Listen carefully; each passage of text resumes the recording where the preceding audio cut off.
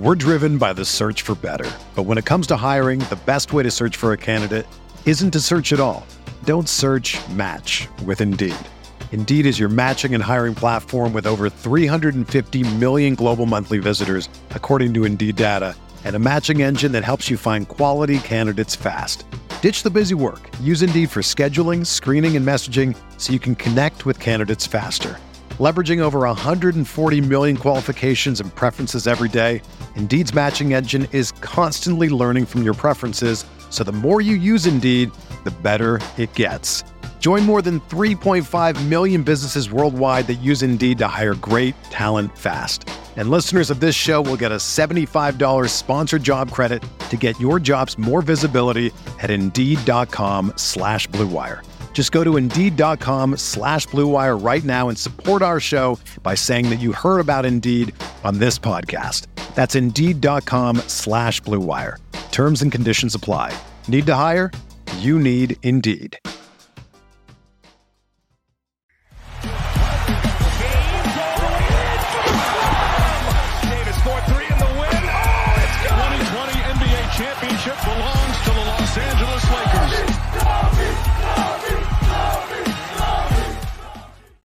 Hello, Lakers Nation. Sean Davis here for LakersNation.com. You're home for everything Lakers. Apologies about the late stream. Had a power outage and unfortunately had to start the stream late. Still filling in for Trevor Lane. Trevor feeling a little sick, so I do apologize about that. And let's smash that like button so that Trevor feels better. Let's smash that like button and let's have a fun time. And this also helps push the algorithm out and get the other Laker fans in here to help also support Trevor and help Trevor get better. But yes, like I said, filling in for Trevor Lane. So I want to welcome you all in from YouTube, Facebook, and Twitter. Welcome. We're going to be taking your questions and comments throughout the night. Yes, this is Car Realtor Sean, and I'm hoping that we don't have too many Seanisms throughout the night, but we'll see, and it's going to be a fun night. Let's start off with the first super chat already. Appreciate you guys. Legend says, when is Media Day? Also, Biyombo signing. So Media Day has been announced. It's going to be next Monday, October 2nd. It's going to be, I want to say, 11 a.m. Pacific to 1 p.m. Pacific. So 2-hour-long Media Day. We'll have you covered here at LakersNation.com with all the latest news and reactions from Media Day. I want to say that Rob Pelinka and Darvin Ham are going to have a press conference this Friday. They're going to have a press conference this Friday to also talk about this upcoming season. So we'll have more than one opportunity to get to hear some things from Darvin Ham and from Rob Pelinka. This is a really good question. Legend asks, once again, what is D'Lo's role in this squad? Well, first off, when you talk about D'Angelo Russell, I think D'Lo, we're going to need D'Angelo Russell to really be able to get back to what he was on pull-up threes in Minnesota, right? I want to say D'Angelo Russell shot 39% on pull-up threes in Minnesota. Even at the beginning of the year, he shot 39% from 3 on pull-up threes in Minnesota. That just adds another X factor, if you will, to your ball screen offense. If you have a guy that's a legitimate pull-up threat, and essentially you just put another Dennis Schroeder out there on the floor. I don't want to get disrespectful to D'Angelo Russell, but D'Lo only shot, I want to say 32% on pull-up threes as a Laker last season. So we're going to need D'Lo to be able to get back to shooting close to 40%, hell, like 37% even. It can't be closer to 30% like it was last year because Gabe Vincent's also kind of unpredictable, if you will, with this shot. Austin is all. I don't really have too much concern with Austin, but if you want to add another pick and roll player to your offense, and I've seen a lot of discourse surrounding D'Angelo Russell fans, especially saying, "Oh, Darvin Ham just stuck him in the corner." Well, yeah, I'd probably stick him in the corner too if he shot 32% on pull-ups and close to 40% on catch and shoot threes. Like, that's just smart basketball. Like, so I don't know. We need D'Lo to get back to being D'Angelo Russell for consistently from three. And I'm hoping that we do that. I hope that we can get to that point. Arthur sends to the super chat. Appreciate you. He shot well from three from the Lakers. As a matter of fact, here, I'll pull up the data for you guys right now. D'Angelo Russell last season for the Lakers. Well, in the playoffs, the numbers are unfortunately definitely lower.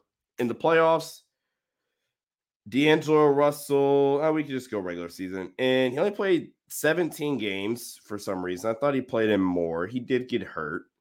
He shot 41% from three in the regular season as Laker. Yes, that is true. But like I said, if you go to like the catch and shoot data and the pull-up data, then that number drops significantly, or like the number that really matters drops a little bit. So let's go. If you go to D'Angelo Russell's numbers in Minnesota this season, like I mentioned, let's see. D'Angelo Russell, pull-up threes, 38% in Minnesota on 167 attempts. D'Angelo Russell, Minnesota, 39% from three on catch and shoot looks, 230 attempts. Okay, now let's go to the Lakers and what D'Angelo Russell shot. Then this number, the catch and shoot number is going to be close to the same. It's, like I said, it's going to be the pull-up three data. It's going to be a little bit off. Regular season. Oh, okay. Well, it's even better. In the regular season, D'Angelo Russell shot 36% on pull-up threes, but he shot 47.4% on catch and shoot threes. If you want to combine both the regular season and playoffs, that's where you get that 32% number. 32% on pull-up threes on 86 attempts. And then this is including the playoffs, and he still shot 39% on catch and shoot looks. And that is what we need D'Angelo Russell to be on pull-up threes as well. That's what we need.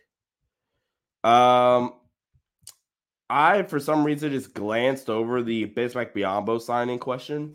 I'm a fan of bringing Bismack in, especially if it's like a non-guaranteed deal. I'm even more of a fan of it then. Just gives you another big body in theory in the paint. That is that drop coverage, kind of rim protecting big that a lot of people wanted to see out of like JaVale McGee, but ironically, Bismack is better at. So I would be interested in it. I'm curious why he's still out there. But yeah, I would be really, really intrigued by bringing in Bismack Biyombo. Like I said, I wanted us to sign Bismack Biyombo if we couldn't get Christian Wood. So why not get both? And I hope we can for sure. Let's see. Richard Lee says, I think AD will win Defensive Player of the Year and LeBron wins Finals MVP. So we're going to what it should have been in the 2020 season, huh? With the AD Defensive Player of the Year and LeBron Finals MVP. Yeah, we're going that route. But I think it's possible. Anthony Davis obviously has to meet the benchmark of 65 games, which is insane because the benchmark should be minutes, in my opinion, and considering that a lot of the more advanced metrics were kind of going based off of like minutes requirements instead of, games, right? Because you could play games, but if I'm playing 15 minutes a night, I don't know, 15 times 65, I don't know off the top of my head. Like that's not even 1,000 minutes, right? But I play 35 minutes a night, but I play 55 games. That's almost 2,000 minutes. But the guy that played 15 minutes a game is going to qualify for these awards. I don't know. I hate how they kind of did that. I probably would have just did like a 1,700 minute requirement personally, but that's too smart, I guess. But Anthony Davis, if he's healthy, he's the best defensive player on the planet, and I think this is the year he finally wins it, if he is healthy. If he's not healthy, that's a bummer, or if he's not healthy enough to play 65 games, that's a bummer because one of the greatest defensive players of this generation is going to miss out on another defensive player of the year. So that is a bummer. D'Lo and Austin look so good together, and people forget at one point D'Lo and AD pick and roll was the best tandem in the NBA. I won't go as far as to say it was the best tandem in the NBA, but they had such good chemistry for two dudes that played with each other for 3 months. Even in the playoffs, like that Memphis series, those two had a really nice connection. When teams started to ice, it got a little bit worse. Obviously, like Golden State, their ball screen chemistry just wasn't there quite as much as you would have hoped for.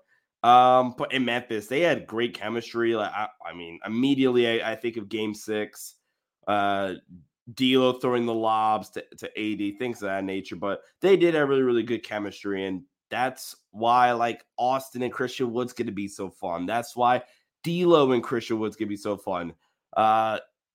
D'Lo leaves a little bit of the meat on the bone as a playmaker because he's not the best finisher and he's not the best at getting to the rim. But you give him a true lob threat in Anthony Davis, and you are cooking. You're cooking there. Can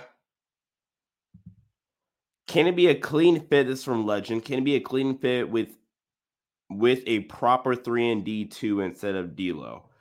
So, like, are you asking, like, if it's Austin, say that, I don't know, Max Christie develops properly, and then you do, I don't know, Austin, Max, LeBron, AD, and, I don't know, insert fifth starter? Is that what we're talking about potentially?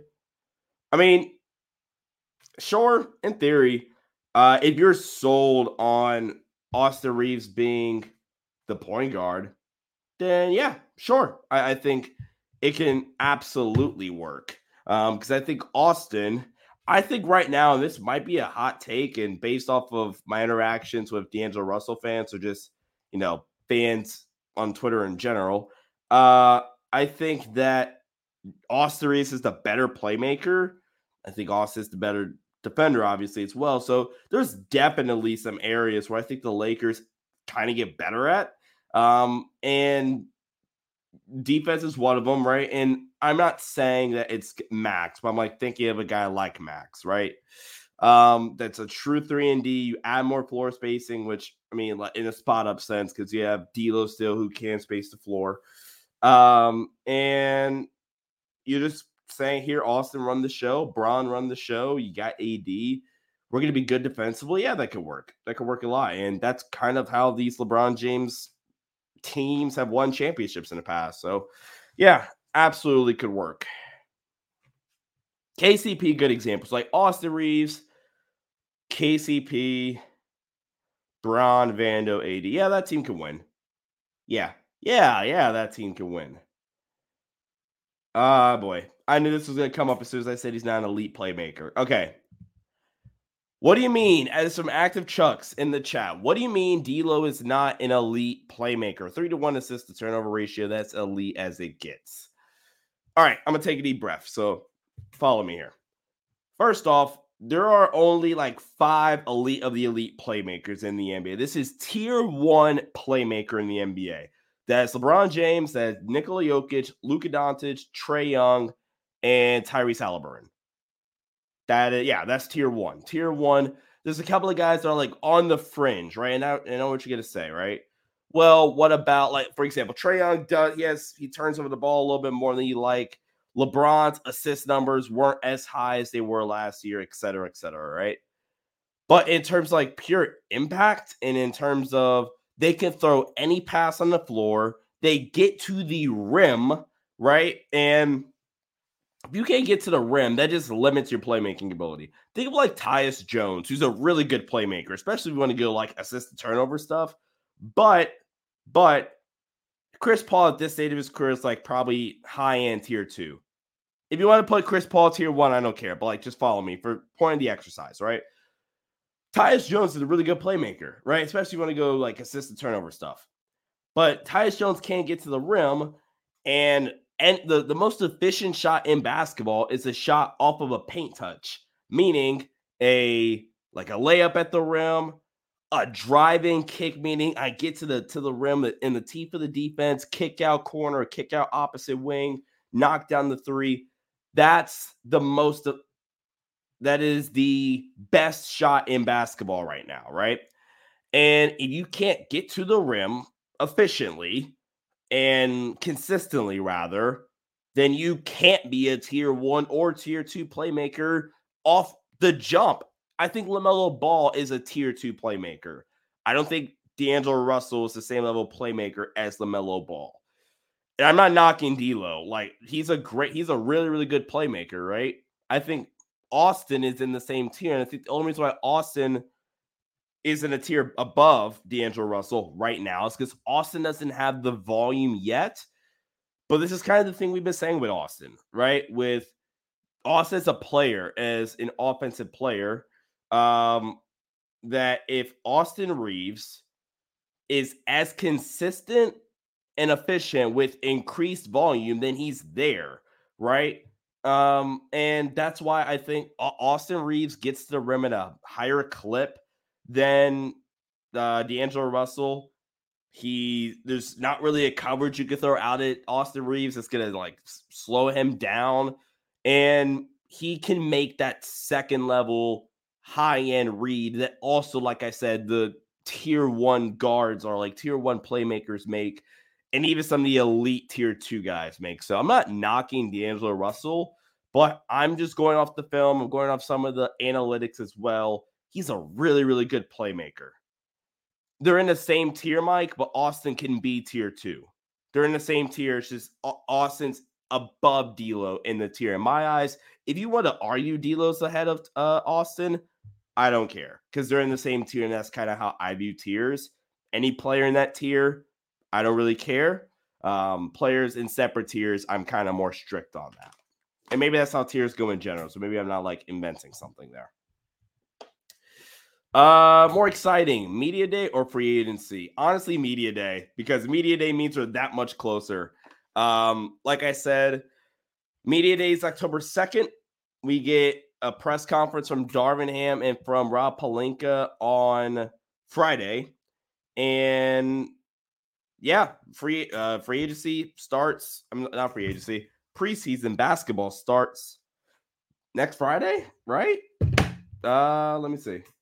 I want to say preseason basketball start. It's next Saturday. I've been saying next Friday the whole time, but next Saturday, 8:30 p.m. Pacific time against the Golden State Warriors. Going to be a lot of fun. Oh man, I can't wait. Jonathan, yeah, Austin isn't in tier 2 yet. He's still got to prove it. Yep, exactly. Yeah, I mean, that's really what it is. Like I said, just increased volume from Austin Reaves, and I'm kind of there. And by tier 2, he could be like at the bottom of tier 2. I'm not saying like shoot him up to being a top 8 playmaker, but he'll be there. Like Devin Booker. What are we talking about with Devin Booker? Let me think. Top 10 playmakers. Out of those 5,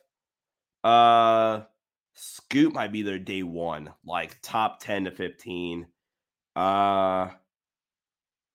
Chris Paul is still there.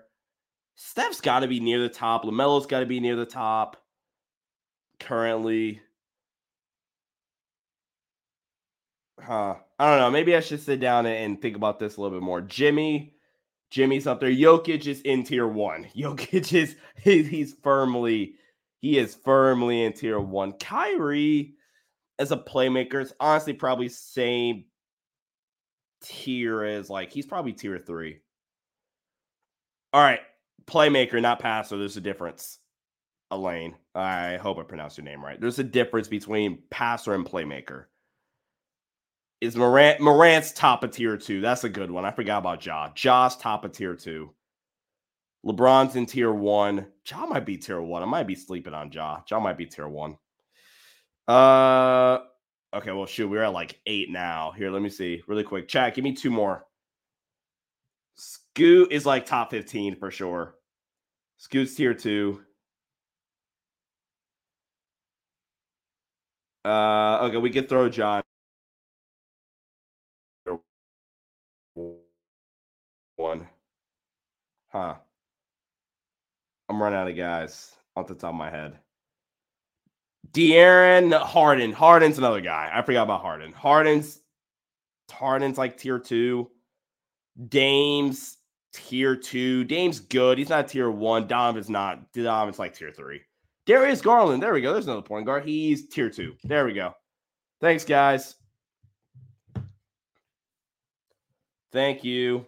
Well, John Morant is the most rim pressuring guard out there with elite passing. Like at this stage of the career, I don't think Chris Paul is tier 1 at this phase. Brunson's like tier 3. All right, we're going through here. We're having a ton of fun. Anyone's gonna say Ross. All right, Mission 86 performance. I get D'Lo's I get D'Lo has ups and downs, but I do not get the hate. I'm a Lakers fan first, but I've been behind him since we drafted him, and that's not changing. We got a good squad this year. Let's just do this. Yeah, I'm behind you, Mission 86. Let's just do this thing already, right? I mean, I hope the D'Angelo Russell, I hope D'Angelo Russell comes out and drops 40 a game this year, right? Because ultimately, I'm not even a D'Lo hater, right? But I'm, I guess, lower on D'Angelo Russell, right? But obviously, if D'Angelo Russell plays well, that ends up well for my team, right? Because I'm a Laker fan at the end of the day.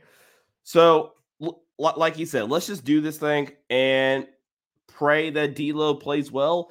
And I will add on to that point that I think the sentiment around D'Lo is kind of weird because I think he shouldn't be this polarizing as a basketball player.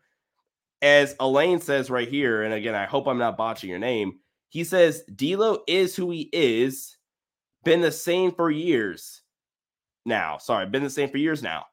Yeah, he's a good player. He's not great. If you say he's great, then I'm going to argue with you. If you say he's bad, I'm going to argue with you. He's a good starting point guard that you got for $17.5 million. I'm not complaining. He is good, legitimately good.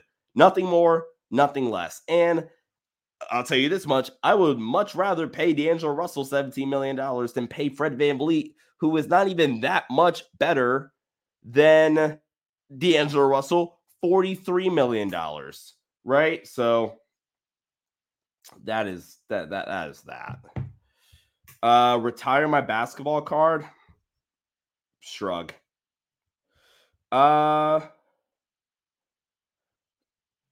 Let's see.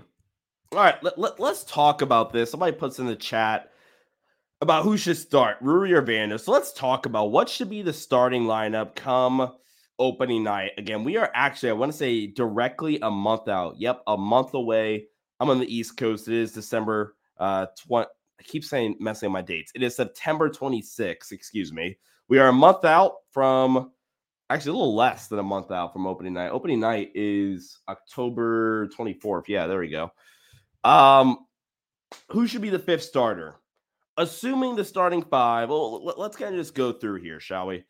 The three locks in the starting five right now are LeBron James, Anthony Davis, and Austin Reeves. I think we know that. That's set in stone. That's just the three starters. Now you have two other ways you can go here. I think point guard, it's D'Angelo Russell's spot to lose, but like if Gabe Vincent comes in and has this insane performance in LeBron's minicamp, and he goes nuts in training camp, balls out in the preseason, and D'Lo just stinks up the joint. If all those things happen, okay, maybe Gabe Vincent has a shot to start. But in terms of like locker room politics, just who's the better player, who's the better fit to start off the game, I think this is D'Angelo Russell's job to lose. Again, unless all those things happen. So I'm going to go with D'Lo to start, right? So now you have three players in consideration for that fifth and final starting spot.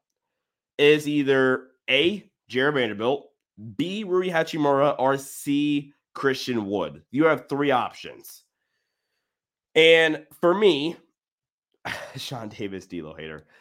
For 3, like I said, Christian Wood. For me, I'm starting Jared Vanderbilt. Jared Vanderbilt is the guy that I'm starting out of that group for the reason being mainly that I think it's makes the most sense. I think it maximizes Jared Vanderbilt the most if you start him rather than have him come off the bench. And the example that I've brought up a lot is we play the Phoenix Suns, second game of the year. Would you rather have Jared Vanderbilt come off the bench and guarding a random dude? Or would you rather have Jared Vanderbilt, who is a top 10 perimeter isolation defender in the NBA right now, start the game off against the team's best perimeter isolation defender, i.e., Kevin Durant, Devin Booker, etc., right? And I think Rui, he gets to come off the bench, be that 6th man of the year guy. Just focus on go get 15 points and like 6 boards off the bench. Be that spark plug scoring microwave or microwavable scoring dude, if you will, off the bench, right? And you add an additional scoring punch to your bench. Christian Wood, I think is not, I don't think he's going to start, at least not right away, right? But I think Christian Wood is going to get a ton of minutes. I would argue Christian Wood's actually on most nights, some nights, might even get more minutes than like Jared Vanderbilt, right? Because I think Christian Wood will play minutes at the 4. He'll play minutes at the 5. He'll play next to Anthony Davis. So I think they see a lot of potential in Christian Wood. So I think that he is going to play a ton, right? And I think Vando is at his best if you put him in a starting lineup with the playmakers as well. As another piece I didn't throw out there. You add him to that starting 5 next to Austin, next to D'Lo, next to LeBron. Yeah, I think throwing him out there next to the playmakers that could create shots for him, and the 1 to 2 shots per half that he does have to take are as clean of a looks as they need to be, I think it makes the most sense playing him next to the starters, in my opinion. And defensively, I think that Jared Vanderbilt is maybe even primed for a big season.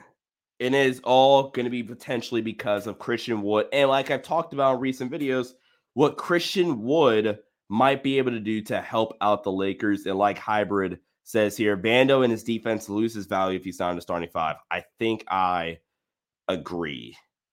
I think I agree with that statement right there. But let's take a quick second and pause for a quick shout out to our sponsor for today's live stream, and that is Game Time. And I mean, I was stressed out a couple of weeks ago trying to get tickets to the Bengals game here in Cincinnati, and I didn't know what to do. So I'm trying to find the best last minute prices and deals on tickets. And thankfully I had Game Time.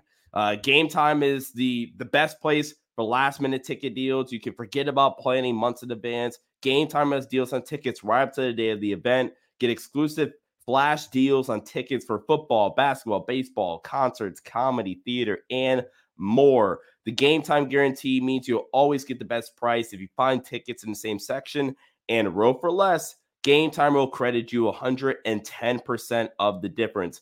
Guys, with killer deals on last minute tickets and their best price guarantee, you can stop stressing over the tickets and start getting hyped for the fun you'll have. Trust me on this one, guys. Game Time is legit.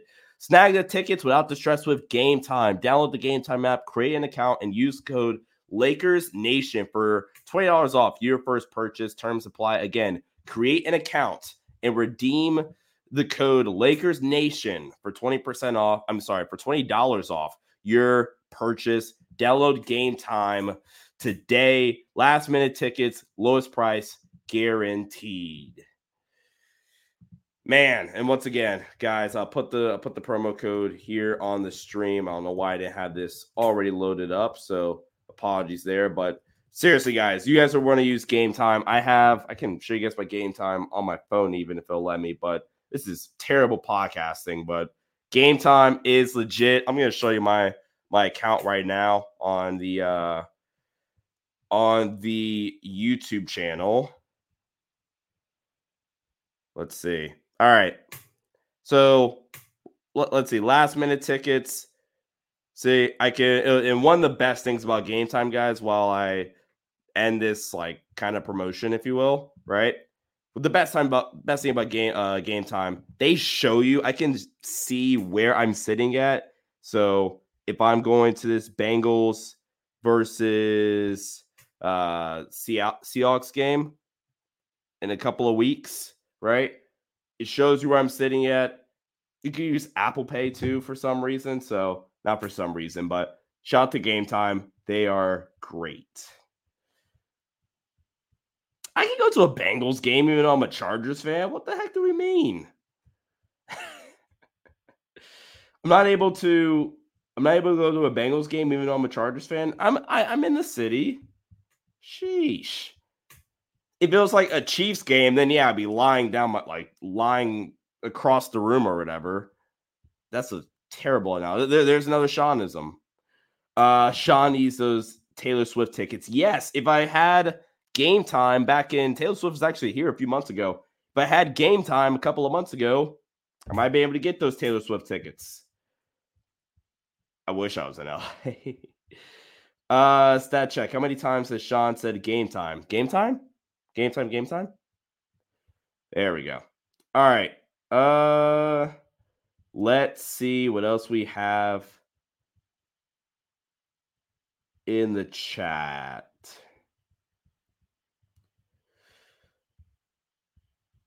Some people are worried about Austin Reeves' regression. Well, let's talk about it.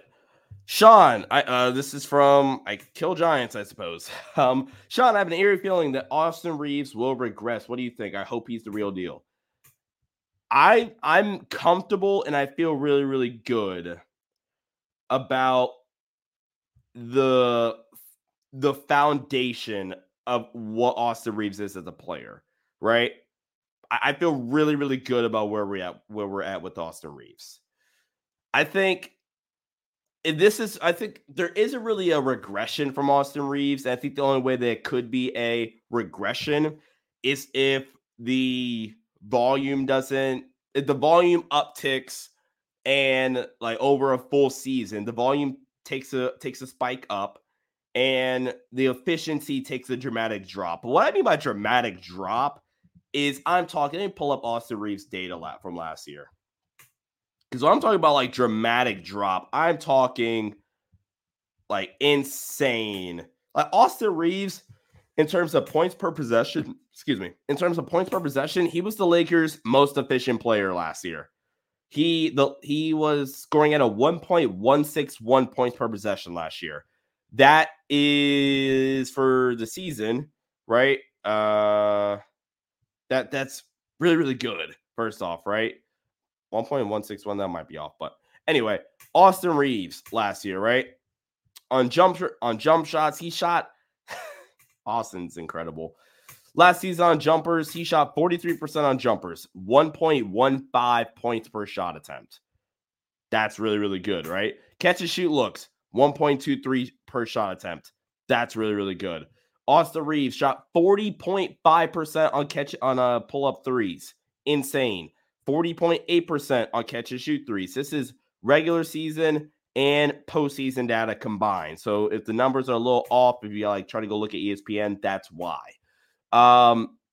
Austin Reeves at the rim last season shot 66.7% on layups at the rim in total, 68.2% in total. Austin Reeves is really, really good. And I think that's the only way that Austin Reeves regresses in air quotes, right? Is if the volume, instead of him shooting, let me see, how many pull-up threes he shoot last season? In total, Austin Reeves only shot 79 pull-up threes, right? So let's say Austin Reeves shoot 140 pull-up threes next season. That number goes from 40.5% to 32%, right?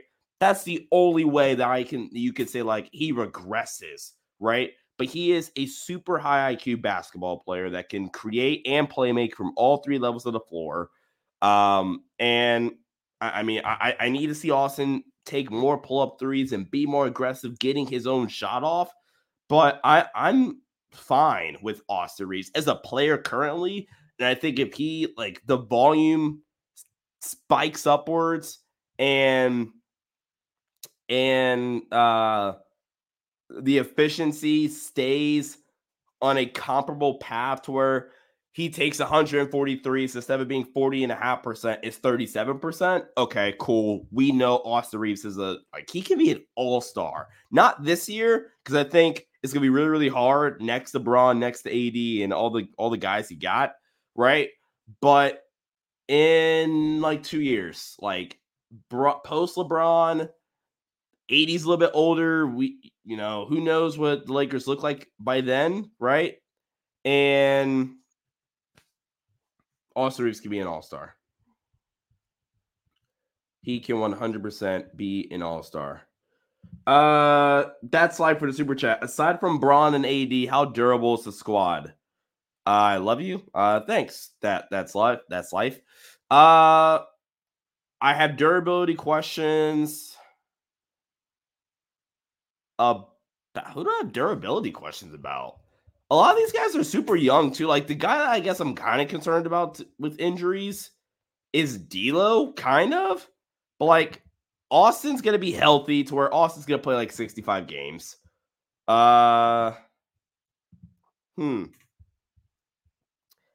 I don't have a problem with. Taurean Prince, if I recall, has been able to stay healthy. Okay, never mind. He's had, I guess, some injury concerns recently. He only played in 54 games last year. But the year before that, he played in 69 games. He hasn't played 70-plus games technically since the 2017-2018 season. So I guess Taurean Prince would be the guy I'm kind of concerned about. But I'm not really concerned about durability for any of these guys outside of actually, yeah, those two, LeBron and Anthony Davis. So I feel good. Yeah, rest of the squad's really, really young.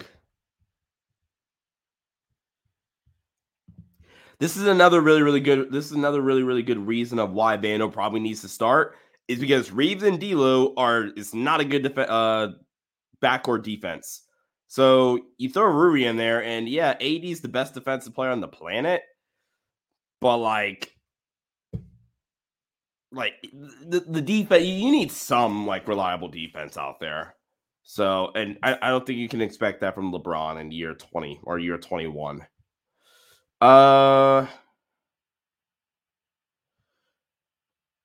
Some people are concerned about Austin Reeves' post defense. I'd be concerned too if you're going to let him go one-on-one by himself with a big the whole time like we saw with Team USA. I'd be pretty upset and pretty concerned about that too, personally. What is injury history? Pause. I'm sure Sean is ecstatic that the Chargers finally won. Yeah. I would have called off for the week if the Chargers had lost. So, Trevor, you're lucky. You're lucky the Chargers won. Do you think our transition defense this year is going to be better? I hope so.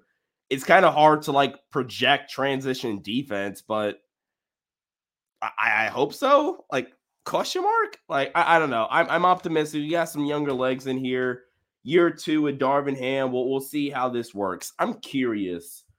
How good were Milwaukee's? Was Milwaukee ever really a bad transition defense when Darvin was there? I'm just going to try to look back to, let's go back to, I think his first year was the title year for the Raptors. So 18-19. Let's see. Transition defense, first year. Oh my God. Yeah, they're really good. Best in the league, 18-19. Top 10 nights the bubble year. So the championship year for us. When they won the championship, the Bucks were in the 97th percentile, so best in the league again. This is the year they won the title. And then Darvin Ham's last year in Milwaukee. The Bucks, they took a big step off. Wow. What happened here? The Bucks went from they took a big step off, by the way, from being like the best transition defense by a lot to being the 11th best transition defense. And my camera super blurry, so I'm sorry for those on the YouTube end. But I don't know. That's if you want to have any optimism, there you go. Like the Bucks always had really good transition defenses. They also had some freaks. Like they had Giannis, who's a freak, just athletically. Brooke was great.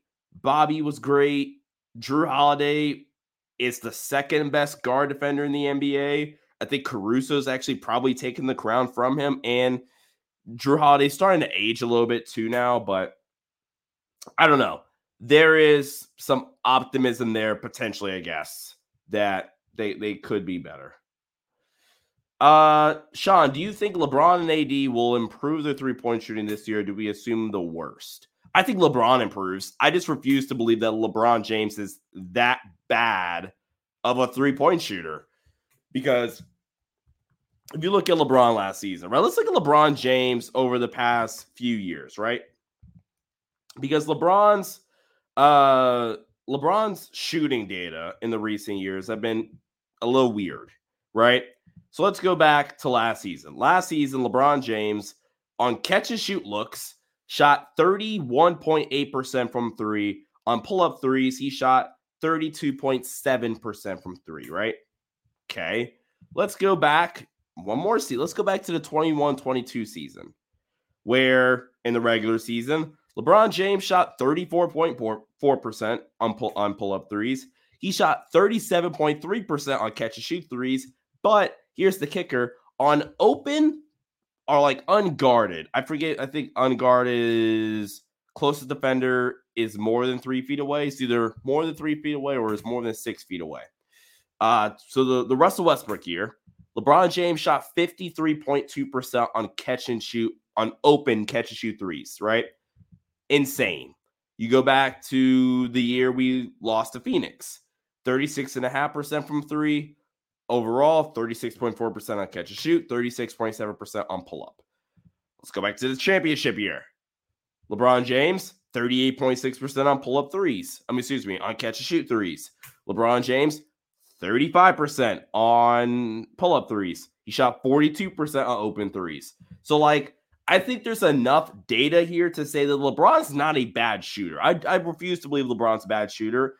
I think the injury really, really hindered him from the start, right? He was just he had a couple of injuries early in the year.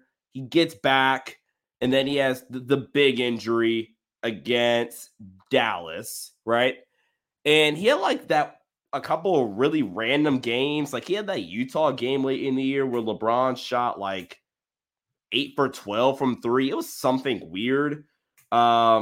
And like unexpected where we were like, okay, LeBron's back from three, right? And it was like psych kind of from LeBron, right? In the playoffs, I don't have his playoff stats right in front of me currently, but he didn't shoot great during the playoffs either. So my thoughts on LeBron shooting, I think he'll be just fine. If the foot's back to close to 100%, he'll be just fine. You can really tell that he just didn't have the lift. And that's really where the shot got affected the most, which I'm praying we see LeBron get back to his mid-post fadeaway jumper bag. It really felt like we didn't see him like shoot that a ton last year. It feels like we haven't seen the post fadeaway back since the year he got hurt initially. So the 2021 year. Like, so I'm really hoping that he shoots those mid-range fadeaways a little bit more. The three-point shot, I'm cautiously optimistic that it gets back to form. And yeah, I'm not trying to advertise LeBron as an elite shooter, but like, I don't think he's a bad one, which is what last year's stats would indicate. And that kind of goes hand in hand to another point I want to talk about, that I personally am not concerned about this team shooting. And I guess that's maybe one of the things you could say there's a weakness for this team. But personally, I'm not worried about the shooting. Because let's look at it really quick. Let's look at this team. You have LeBron James, who, like we already just said, we're cautiously optimistic about, gets back to form, right? That's one.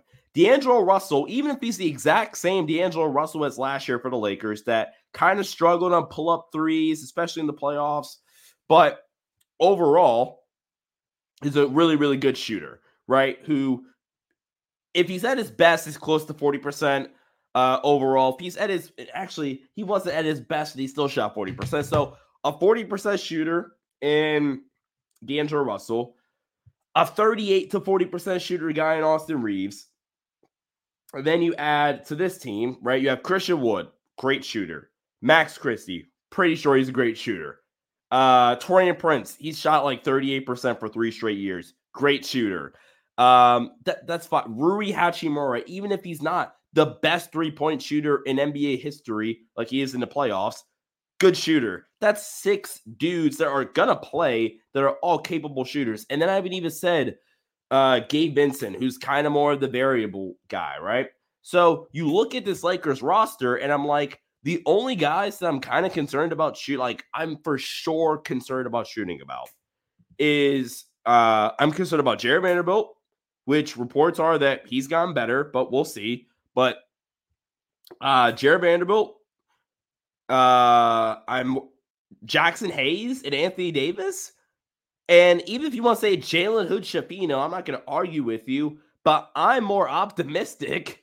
I'm more optimistic about Jalen Hood-Schifino's shot than others are. So you got 14 players, and you got 10 for sure that could shoot. Maybe even 11. Like, I don't know. I'm not concerned about the shooting. I'm not saying we're going to have a top 5 3-point shooting team next year, but like, if you want to classify shooting as a Laker weakness next year, I'm damn happy for shooting to be a weakness of this year's team. This isn't like last year's team or any of the years prior where I'm like, okay, the shooting can really cost the Lakers.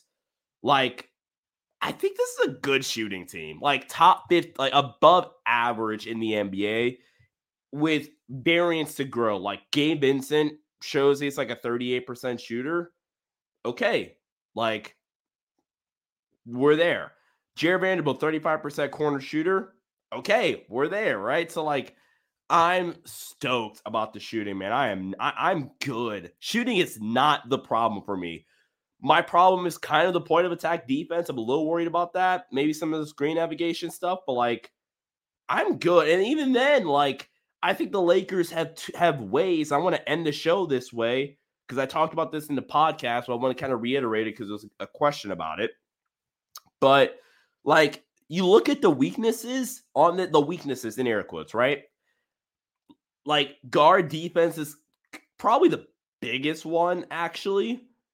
But again, I think you can negate that, right? So like, I'm not worried about this. I promise you, I'm good with this team. Unless this team like comes out the gate and shows like they don't care about basketball or something like that. I trust me, I don't have very many concerns about this team. I have the feeling about this team that I had about the championship team, where I felt really, really good about that championship team. And my thought heading into that year was, if Anthony Davis and LeBron James are healthy, they're winning the championship this year. And I have the same feeling this year. If Anthony Davis and LeBron James are healthy, the Lakers are winning the championship. Say what you want about the Phoenix Suns. I could care less about Phoenix, personally. Phoenix has to show me, and I'm so glad we get Phoenix early in the year so I can kind of see it. But Phoenix has to show me. Denver has the advantage right now because they're defending champs, but like, is Jamal Murray going to go stupid like he did last year? How much are they going to miss Bruce Brown, right? Things of that nature. And maybe this is a really fair concern, right? I'm worried about a go-to guy in the playoffs. Can LeBron still be that guy at his age? That is the biggest question mark about this team. Is LeBron James still the guy that in the playoffs don't care about October through early April? Is LeBron James the guy for 16 wins? Can he still be a top 5 player in the world? if the answer is yes, and there isn't really much to say, like there isn't enough evidence to confidently say no. So if that's the case, like, you know what I mean? Like, I feel really, really good about this team. Like I said, the same way I felt good about that championship team. And yeah. All right. I don't know why Luca is being brought into the chat right now. Let's go, man. That's my rah-rah speech before the season starts. Heck yeah, that was fun. Yeah, LeBron just dropped 30.5 2 months ago. I feel good about this team. And again, if you guys don't think I'm coming off as knocking LeBron, no, I'm not. I'm actually saying that LeBron, he hasn't shown any reason why he can't be that dude for 16 games. So I'm with you. But also, LeBron dropped 30.5, and then the second, I'm not going to go down that path and get just shredded in the comments. I'm already going to get shredded in the comments. But let's dive in here. You guys want to talk about Max Christie? Max Christie is the perfect role player for LeBron. A guy that can legitimately be that guard defender and guard 1 through 3. Really, really good screen navigator. I've said, I've had screen navigator questions with Gabe Vincent and Jared Vanderbilt.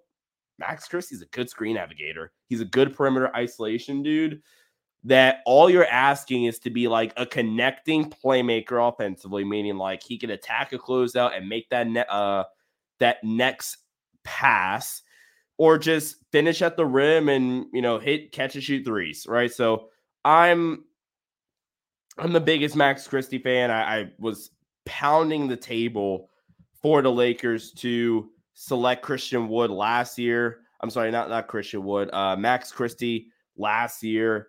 And he's super long, super lengthy. He added some of that play strength and some contact balance too. We saw that in summer league. And again, it's only to be continued, I think, heading into next year. One thing that I hope that we find out from Ham and Pelinka come Friday and come, or is it Thursday? Is it Thursday? Let's see. Okay, it is Friday. That in the press, but I hope that we get to see an answer on how they feel about that backup 2 spot. Because like I've said, I've kind of been under the impression that the backup 2 spot is Max Christie's job to lose. And I think that Cam Reddish is more aligned to get minutes as a 3. So I'm curious to see about that. I also want to know what their plans are about Christian Wood and how they're going to use Christian Wood next to Anthony Davis, because I think he could really change this Lakers offense. So I'm so stoked about that.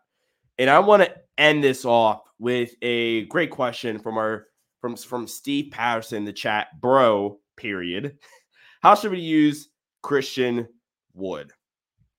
Offensively, Christian Wood, let me see if I still have his data pulled up. Christian Wood last season was legitimately one of the best screeners in the NBA in terms of just pick and pop ability, even pick and roll ability. He has some ability as a lob threat. If you want to go to total roll man impact, 99th percentile in terms of total roll man impact.